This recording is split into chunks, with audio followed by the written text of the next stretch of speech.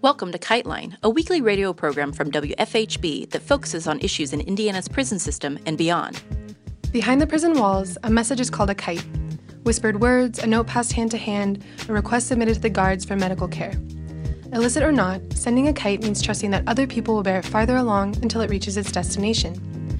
Here on KiteLine, we hope to share these words across the prison walls. Before we get started with this week's theme, we want to share some prison-related news. Florida is one of several states in which felons' voting rights aren't automatically granted after they serve their sentences. A federal judge has blasted as unconstitutional Florida's system of allowing a clemency board full discretion to restore voting rights. The judge said the policy violates the First and 14th Amendments of the Constitution. He also stated that a person who has served his or her sentence and completed probation should be able to vote and not have to, quote, kowtow, unquote, to a board that can use any reason to accept or deny the person's application for restoration of voting rights. John Sherman, senior counsel of the Fair Elections Legal Network, which filed 9 ex-felons' lawsuits over whether they could vote, lauded the ruling. He commented, quote, "The state's arbitrary restoration process, which forces former felons to beg for their right to vote, violates the oldest and most basic principles of our democracy," end quote. We've just learned that on January 19th, refugees staged another uprising on the prison island of Lampedusa off the Italian coast. Thousands of refugees from Tunisia and other African countries are held there after attempting dangerous sea voyages to escape war and poverty. They're generally deported back to the North African coast, which is itself increasingly dotted with migrant detention facilities funded by the European Union to prevent refugees from escaping in the first place. During this uprising, stone throwing caused injuries to Italian military police. According to The Intercept, Nathaniel Lewis, a researcher from the People's Policy Project, argues in a new report that the racial incarceration gap is a result of economic oppression first and not racism. He says, quote, "It could be that mass incarceration is primarily a system of managing poor people rather than black people, and the racial disparities show up mostly because black people are disproportionately represented in the lower classes," unquote. Lewis says his research suggests that one of the best ways of reducing the total prison population in the U.S. would be to implement social policies that would tackle poverty, the education gap, and other class divisions. Lewis says that one implication of his study, quote, "is that policies aimed at alleviating class disparities may be the most effective way of helping black people, and all people, subject to being ground up by the criminal justice system," unquote. This is a letter updating us on Operation Push. This one is written on January 15th, Martin Luther King Day. It is kind of outlines an interview or an interrogation, I should say, between a security threat group sergeant and one of our contacts inside.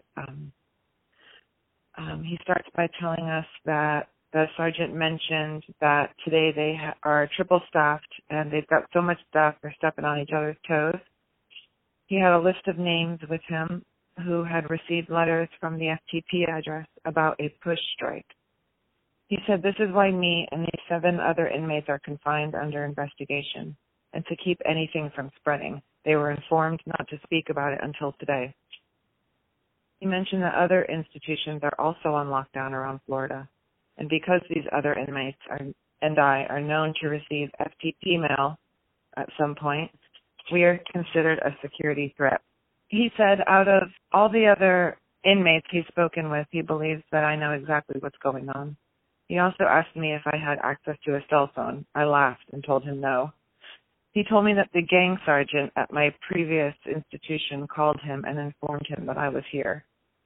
I said, "I don't appreciate being tossed in confinement every time they assume I'm involved in something." He replied, "As long as you're communicating with these people, you're always going to be labeled a security threat, and you're probably always going to be put under investigation," which means confinement. During investigations, you are placed in administrative confinement, which they can extend almost endlessly without giving a reason as to why you're locked up. Okay, he goes on to say, in conclusion, classification knew very well why I was under investigation. They were purposely being close-lipped about it to ensure that word didn't spread. All inmates that received mail from FTP address were thrown under investigation 2 weeks prior to today, the 15th. They've been calling every gang sergeant at every institution, resulting in these investigations. Because I communicate with you, I'll most likely be thrown under investigation every time they catch wind of something being organized. He mentioned that events are becoming more and more often. First 9/9/16, then 9/9/17 and 8/19/17, and now January 15th. So they're definitely zeroing in on FTP, their websites, and the inmates that FTP write, as I also predicted. I expect to be thrown under investigation again in the future of this year and or transferred to who knows where. I'll keep you posted with a detailed description of what's going on.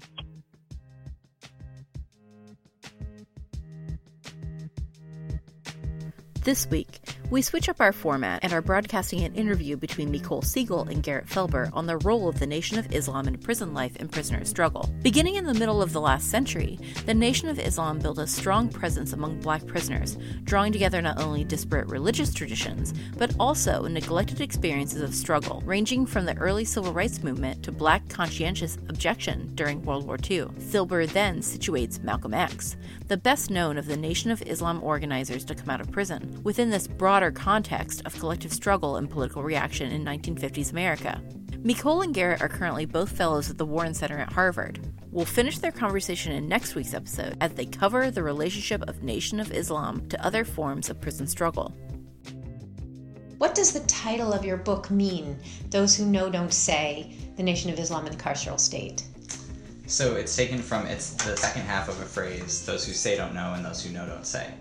And this was a sort of enigmatic response given by members of the Nation of Islam when asked about their politics. The reason I'm using it as the title is because the first half of it, those who say don't know, sort of refers to a set of carceral actors, prison officials, wardens, police, as well as intellectuals writing about the Nation of Islam, who all were sort of positing a particular notion of what the Nation of Islam is, often referring to it as the Black Muslims. And that generally was a sort of combination of being marginal to Orthodox Islam and also not quite political or part of the mainstream civil rights movement. And the second half of it, those who know don't say, is the Nation of Islam itself and sort of its subversive politics in the sense that it performed a politics that it often didn't name, and there were very strategic reasons for doing so.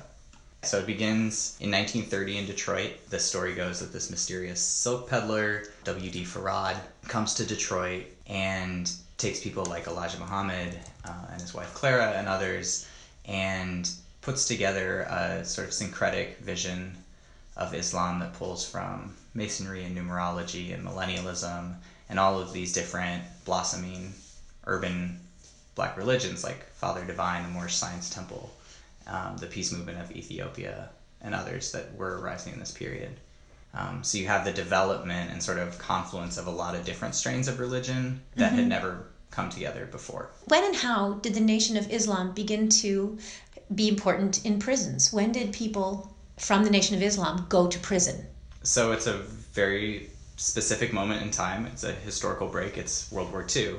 And they go because of a failure or choice not to register with the Selective Service of 1940. So there's this moment in World War II where a lot of people, for various religious and ethical, moral, political reasons, choose not to serve. And they're a relatively small portion of that larger picture, but a tremendous amount in terms of the overall membership actually go to prison for those 4 years. So about 150 to 200 men served federal sentences during those years in an organization that was a few thousand. I sort of think of it as this radical laboratory in which suddenly federal prisons, 60% of people are there for various forms of draft resistance. And while the majority of them are people who are Jehovah's Witnesses who are not sort of engaged in a radical politics in the prison, for instance, Roger Axford, who is one of these civil rights organizers who's waging hunger strikes, he's teaching an English class that Elijah Muhammad's in. So they are interacting, and it's hard to imagine that there are ways in which this isn't a politicizing moment for everyone. And I think one of the fascinating things is, again, how all of these discrete movements come together in one place. So you have radical pacifists who come to prison protesting war as a concept and are introduced to racial justice. And you have people who are coming more from the civil rights movement and thinking about desegregation who are suddenly now thinking about radical pacifism. And you have all of these people kind of together in a place and coming around. And I think for the first time, many of them now are thinking about prisons. And you kind of see this in their letters, is that suddenly they're thinking about the prison as well and thinking, well, why are the same sorts of imperialisms and fascism that I'm protesting in coming to prison, why am I not protesting them within prisons? So federal prisons at this time are highly segregated. There's various degrees of racial segregation. At many places it's throughout, whether it's housing or the dining hall or watching a film or work crews, and other places it's just housing. The wardens like to say, I'm all for desegregating the prison, it's just not practical, I'm going to have a riot on my hands. Or they'll say, this is not a space to experiment. So they often sort of use the presence of racial segregation outside prisons to justify inside prisons. So what winds up happening are people like Bayard Rustin, in particular, Wallace Nelson, who was a radical pacifist, civil rights organizer. A lot of them start waging hunger strikes. They start this really very calculated, especially in Rustin's case, campaign to desegregate dining halls. And where the Nation of Islam comes into this is, in some cases, there's these petitions to desegregate, and they're passing it around, and they're really excited because a group of Muslims who are sitting at one table move to another one and presumably integrate that table. So they approach one of the members of the Nation of Islam and ask them to sign this petition, and they're absolutely not down. They were switching tables because people were eating pork at the other one. So the Nation of Islam's activism in prisons is largely a religious one. It's around issues relating to worship, to the preponderance of pork in prison diets, which is very high. A lot of prisons actually raise livestock and sort of use that pork. There are a couple of situations where people like Rustin and other civil rights activists who are trying to desegregate dining halls do try to reach out to members of the nation, but to no avail.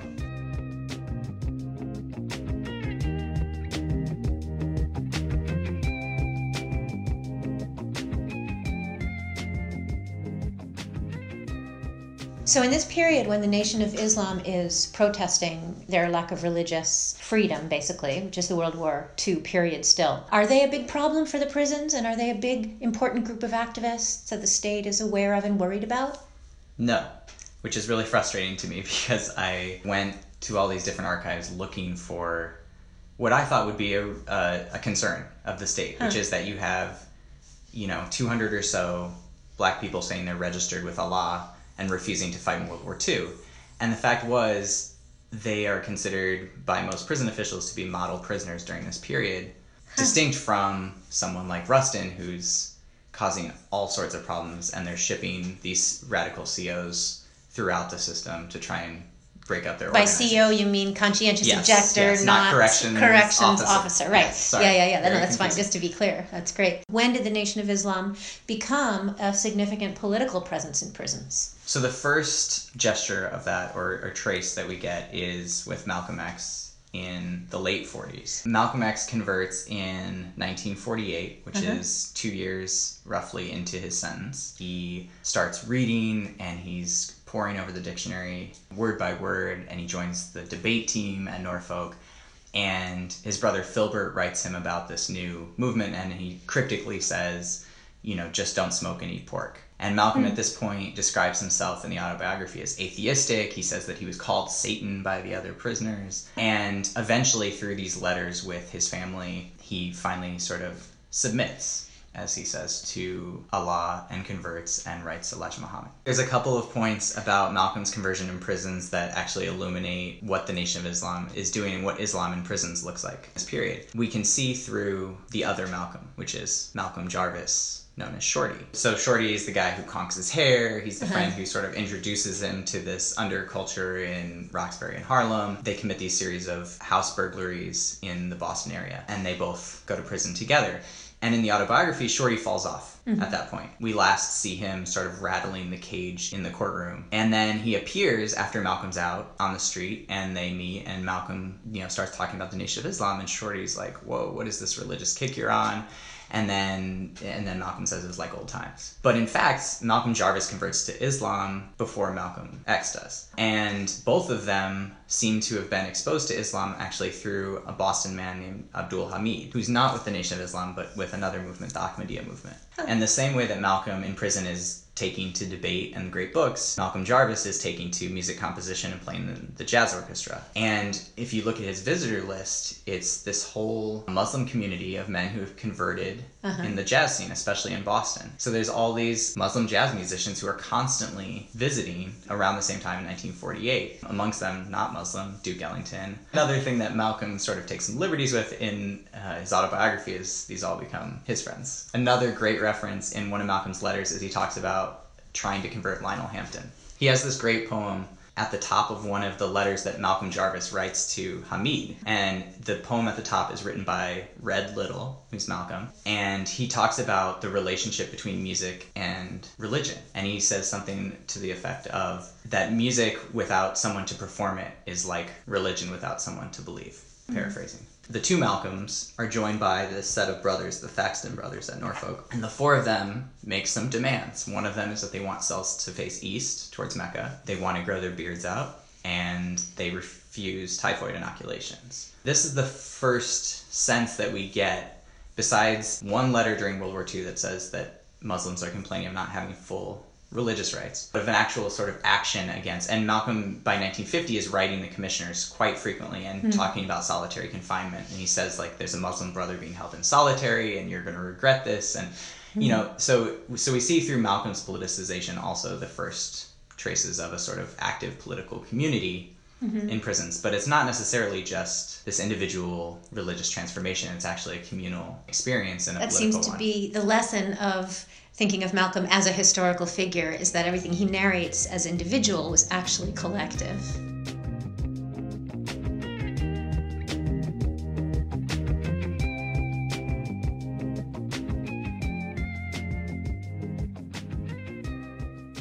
To kind of follow this through Malcolm, in 52 he gets out, and there's this tremendous growth of the nation outside prisons.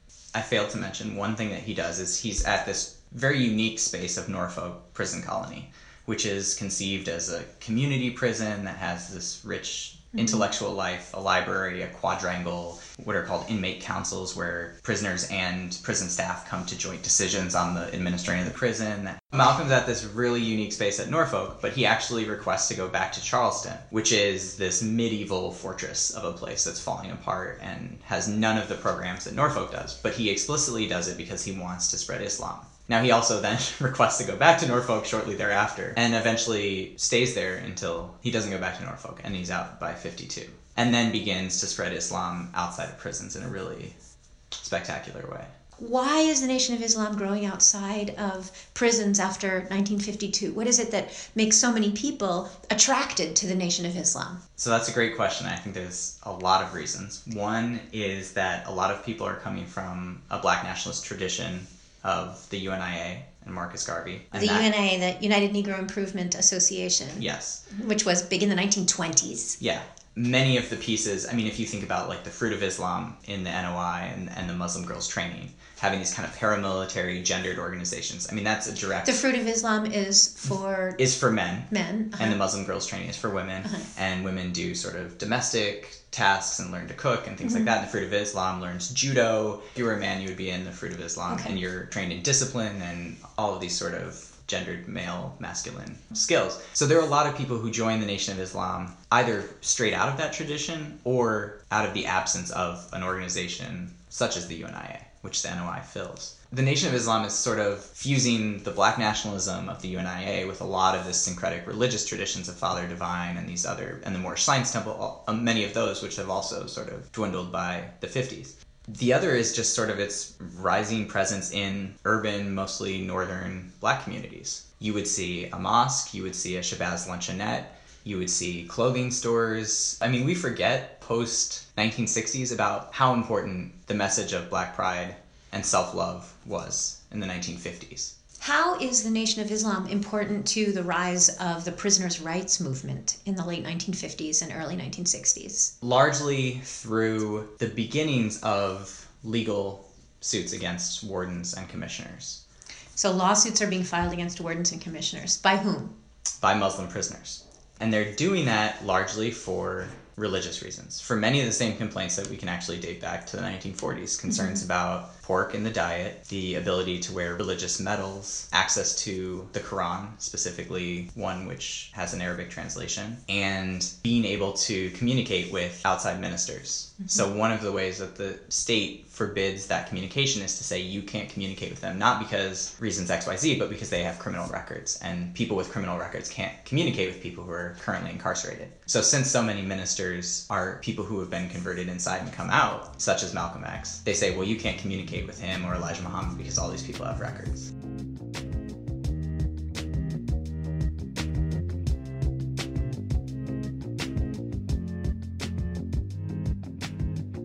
They often will list what people say is their religion when they're admitted. And it's usually Baptist, Protestant, Christian religions.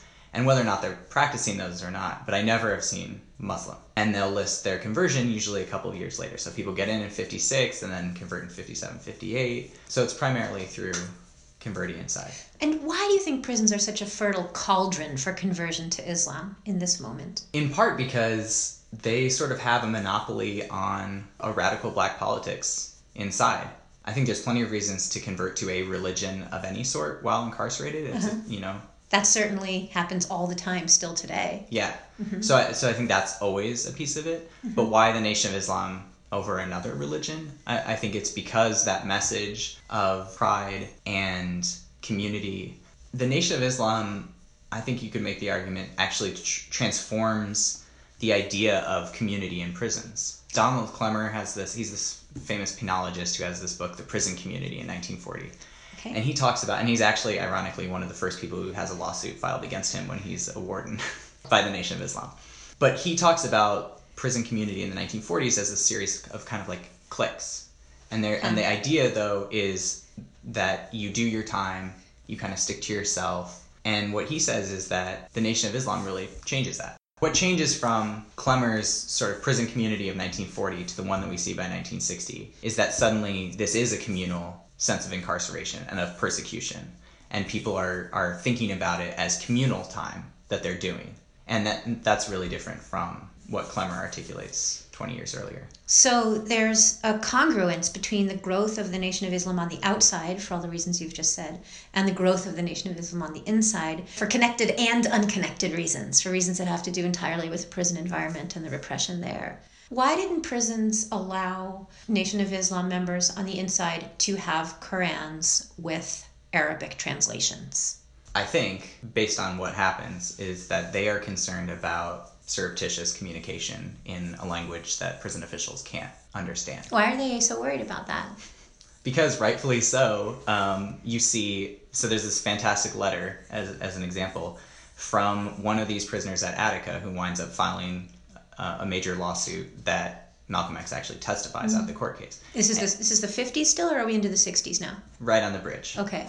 And this guy, Thomas Bratcher, writes to Malcolm X, and he says, "Don't write back to me. My mother will write to you with 3 lines in Arabic." They are using Arabic as a way to communicate with one another in ways that prison officials can't understand. So by a later period, just a few years later, prisons are actually confiscating anything in Arabic and having local professors try to transcribe them. I think that that's the main reason why they don't want to allow the Quran with an Arabic translation.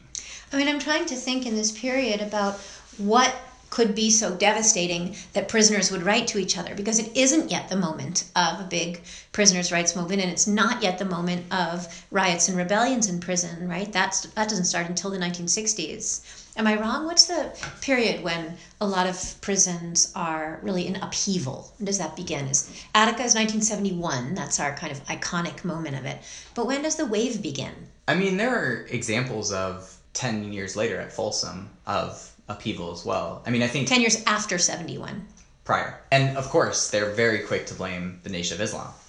I mean, there's actually a point where there's a debate by So the nation inside was known as the Muslim Brotherhood. So there's a debate amongst the Muslim Brotherhood at one of the prisons whether to join a strike at the prison, not because they were sort of wary of solidarity, but because they knew that they would be blamed immediately by prison officials. So the debate goes something like, well, we might as well join because we're going to be blamed anyway. And on the other hand, we shouldn't join because we can actually have some sort of escapability from this. 10 years before Attica, the Nation of Islam is absolutely at the forefront of prison officials' minds as a major concern.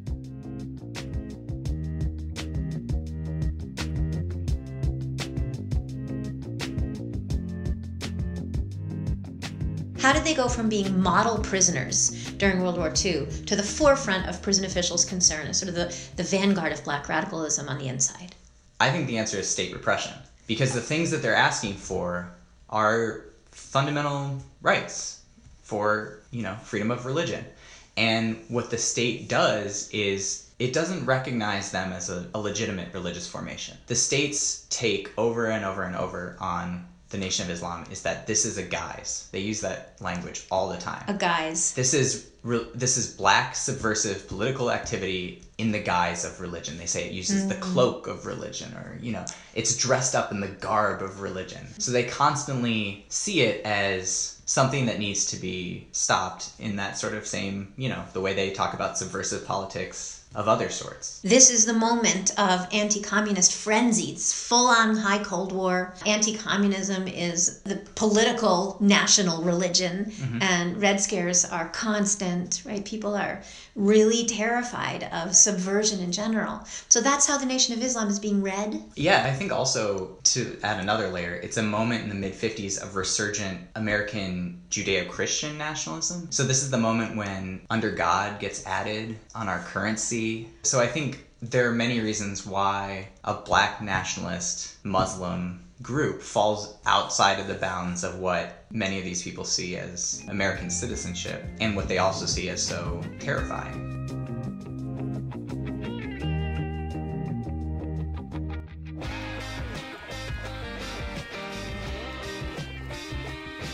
This has been KiteLine.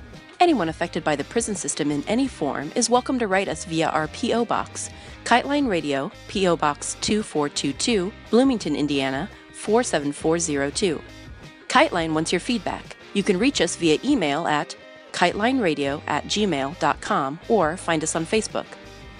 Are you or someone you care about affected by the prison system? You can call us to record a message to be played on the air at 812-269-2512, or you can use this number to record a message to a loved one behind bars. You can hear previous episodes of our show or get more information on the prisoners or stories covered on KiteLine at our website, kitelineradio.noblogs.org. You can also find our podcast on iTunes. KiteLine is intended as a means of communication between people across prison walls. We are not responsible for all views expressed on the program. WFHB, its contributors, or any affiliates airing this program are not responsible for the views expressed on the show. This has been KiteLine. Join us every Friday at 5:30 p.m. for more stories, news, and insights about the impact of prison on our communities. Thank you for listening.